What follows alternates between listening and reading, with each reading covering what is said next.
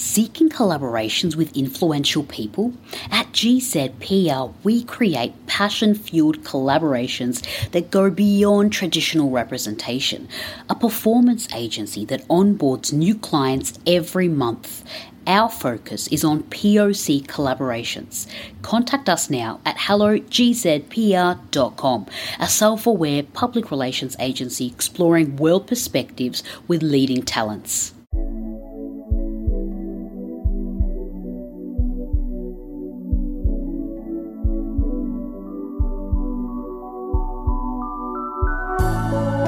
Hello and welcome. My name is Tiffany Farag and welcome to the Get to Know You Café.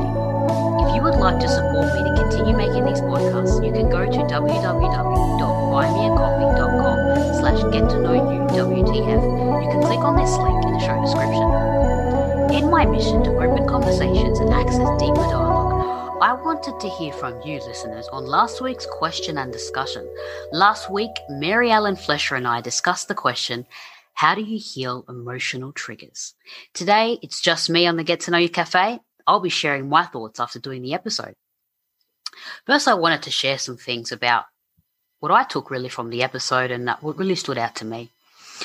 I really liked the part where Mary was talking about getting out of your head. Although in the podcast as you listened, I didn't have those kind of doubts or that cloud that was over my head, but I felt that as though maybe the anxiety that I was feeling or that burning sensation was probably expanding, maybe because I was going through things in my head because I was making, as they were getting bigger or I was sitting with them longer. I really enjoyed that part too. And she went on to talk about how we need to slow down before we react. And I think that was basically what happened during that episode. I was really able to slow down and breathe and really sit with it and not try and escape from it or remove it or try and get it out of me, as we all try and do. And the other thing that really stuck with me in that it's something that I wasn't understanding or was having trouble realizing was that we get wounded in relationship and we heal in relationship. I really loved how Mary mentioned that. And it's not something that I would have thought of or felt to allow that healing to not escape from or try and, not allow myself to get closer to certain people. And that's something that I'm working on more so now and realizing that there's a part of that healing, even when you are wounded from the same relationship, you can still heal from it in many ways. The other thing that Mary left me with was she asked me to get curious about what was under the anxiety. And that took a bit of time. Honestly, I'm going to go into it further as I talk to you later about what I learnt from the experience. But sitting with and trying to get under what that anxiety actually is, because I don't think I could put it to words so easily, even after so much time has passed. Like I think only recently I was able to put it down into a word as to what exactly that feeling was. The other thing that really helped me and that I really liked Mary mentioning was the deep belly breaths, the 4 seconds in and the 8 seconds out through the nose.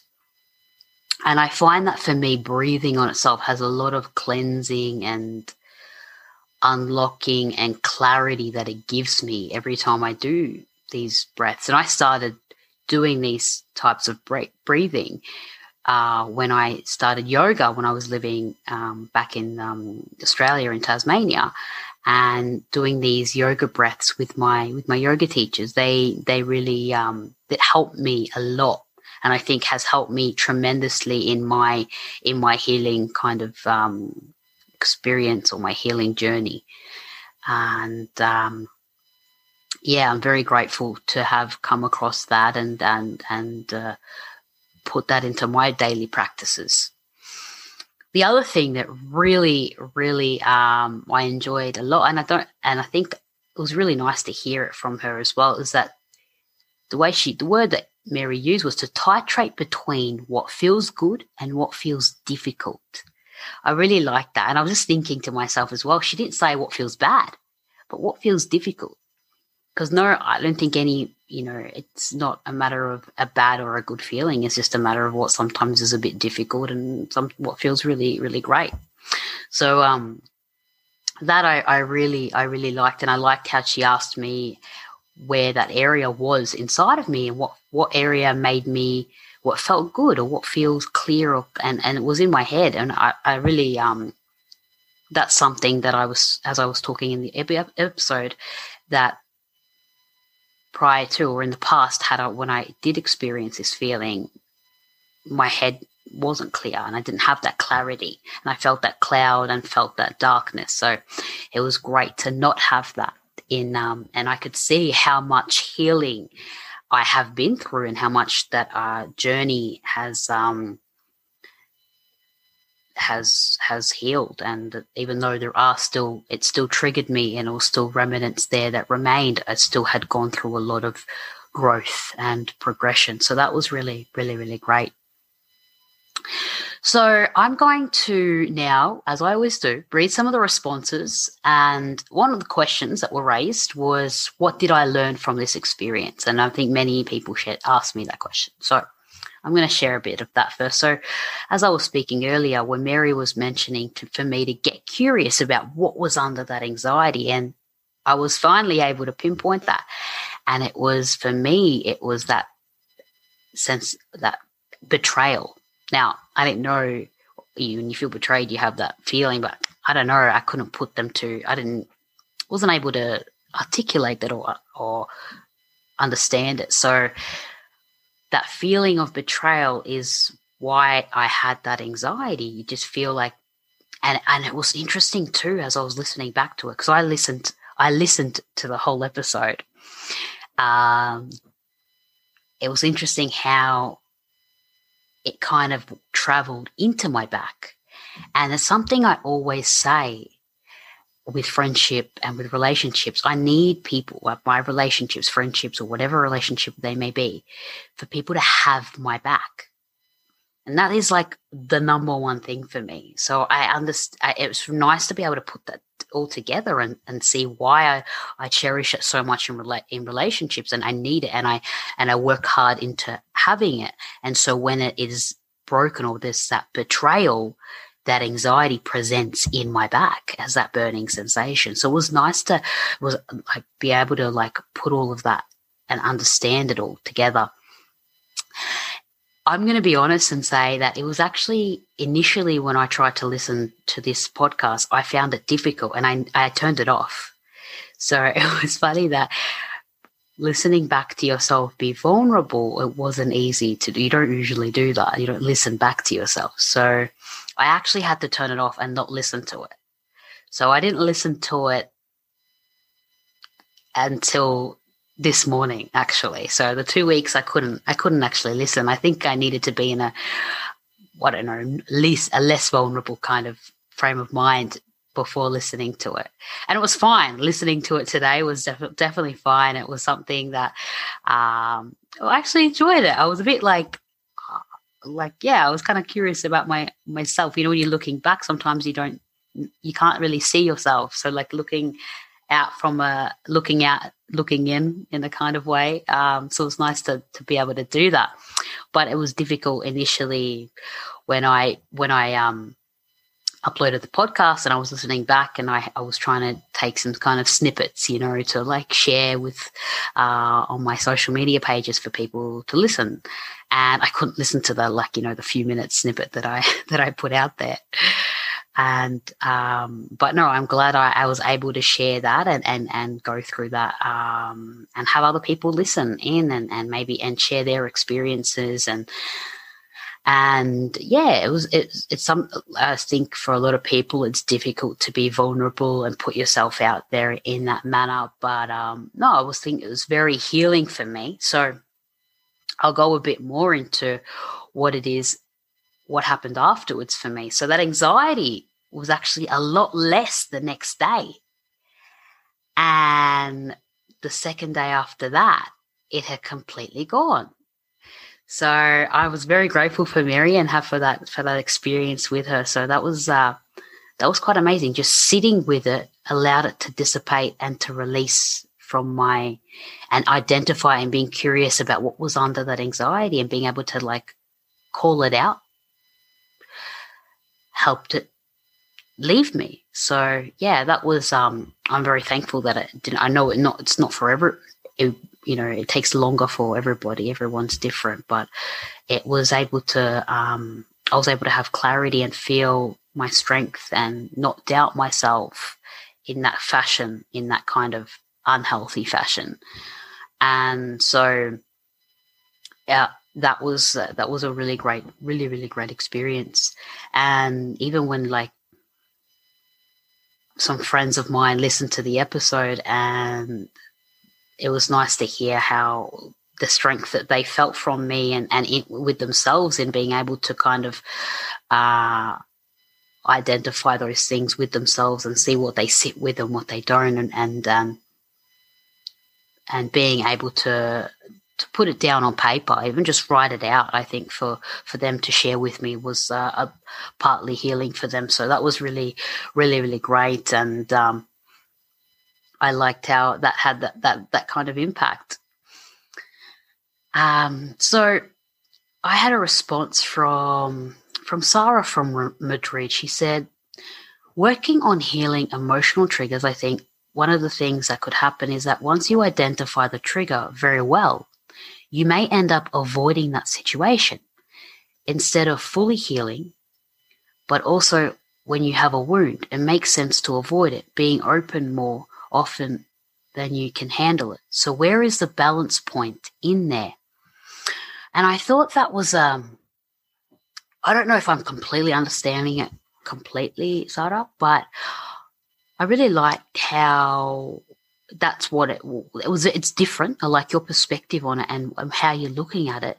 And for you, I guess, identifying the trigger and not wanting to open up a wound. Is that maybe where you're coming from? Like you identify the trigger, but don't reopen a wound.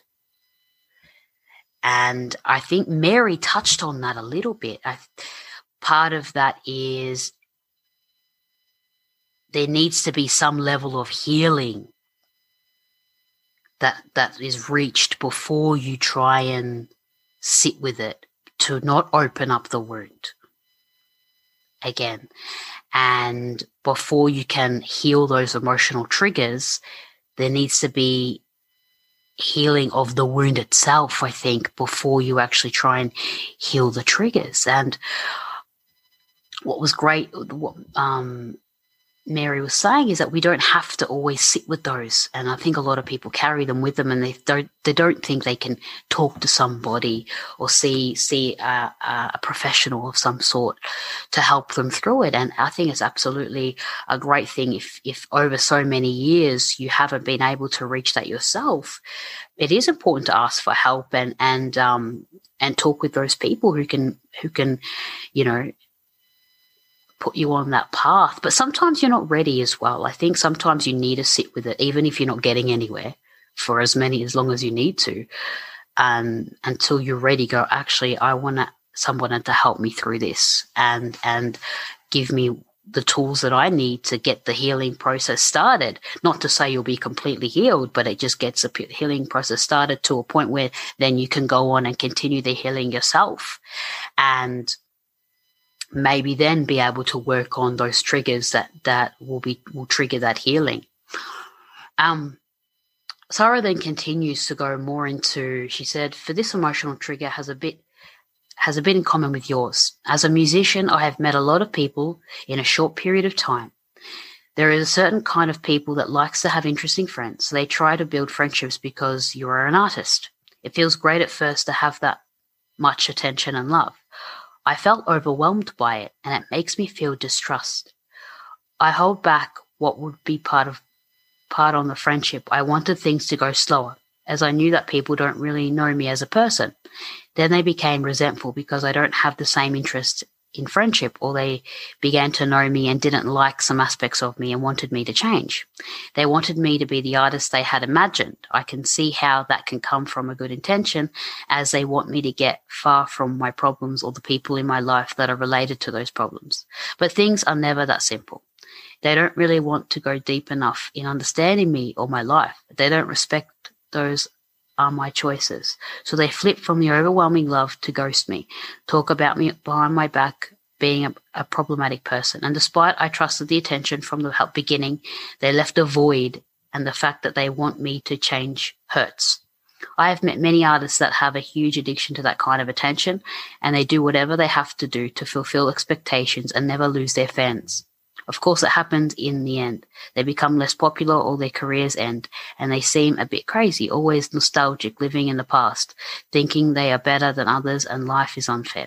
I saw all that and was scared. I ended up avoiding music events, self-sabotaging my musical career, avoiding many people, asking myself why I always give a wrong impression, why they always think I would be different from what I am.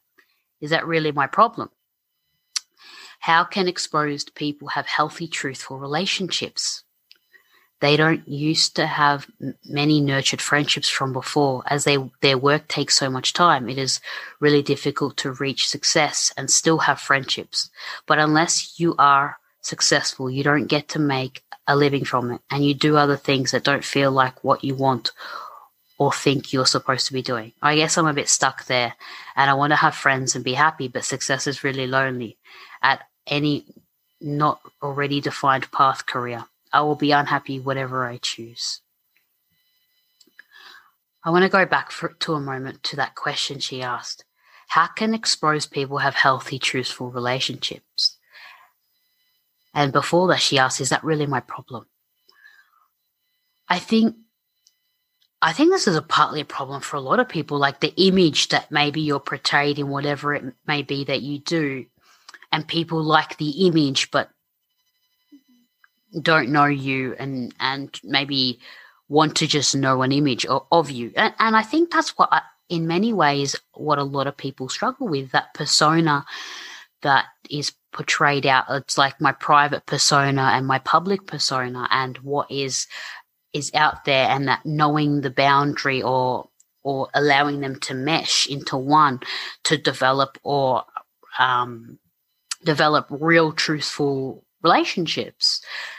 And I think what stood out to me from that was those people I don't think you need to have relationships with. Maybe they're not for you. They don't want to know the image of you, but doesn't mean they really want to know who you are. So maybe in saying that, maybe sometimes we cross paths with people, but doesn't mean we're meant to keep them or have them in our lives, or we're meant to be in their lives, but we've just crossed paths with them, and you do, I think in that kind of scene, in the artist and the music industry, you meet a lot of people, but not necessarily true connection.